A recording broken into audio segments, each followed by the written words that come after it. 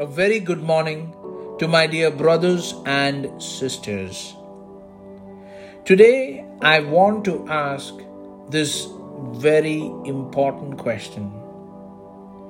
What are you idolizing? Bible says, "For where your treasure is, there your heart will be also." In this world, we are influenced by the things around us, and we tend to idolize them. Some people know it, and some don't.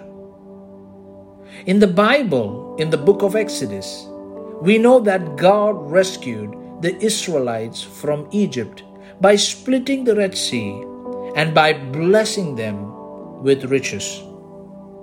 But the Israelites had a moment in their lives which teaches us how we need to be careful.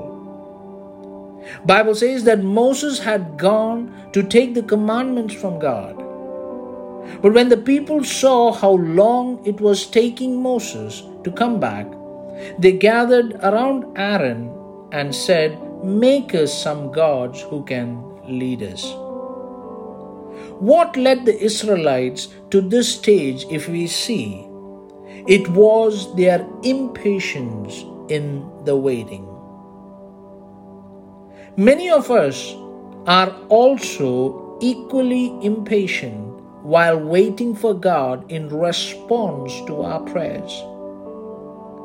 Bible says Aaron took the gold, melted it down, and molded it into the shape of a calf.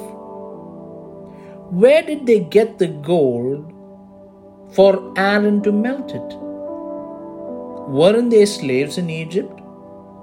But because of God, there was a wealth transfer that took place overnight from the Egyptian neighbors to the Israelites before they left Egypt. Now they were using the same blessing that God gave to make an idol out of it. And when the people saw it, they said, "O Israel, these are the gods who brought you out of the land of Egypt." We know that it was God who brought them out of Egypt. But look how their hearts have become corrupt by fashioning a gold calf and calling it as their God who rescued them. We might think this can never happen to us, but we also tend to mold new idols when we don't get our answers.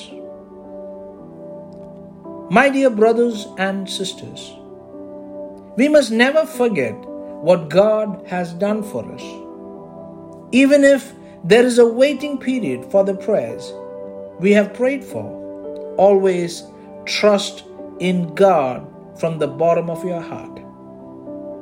God bless you all abundantly.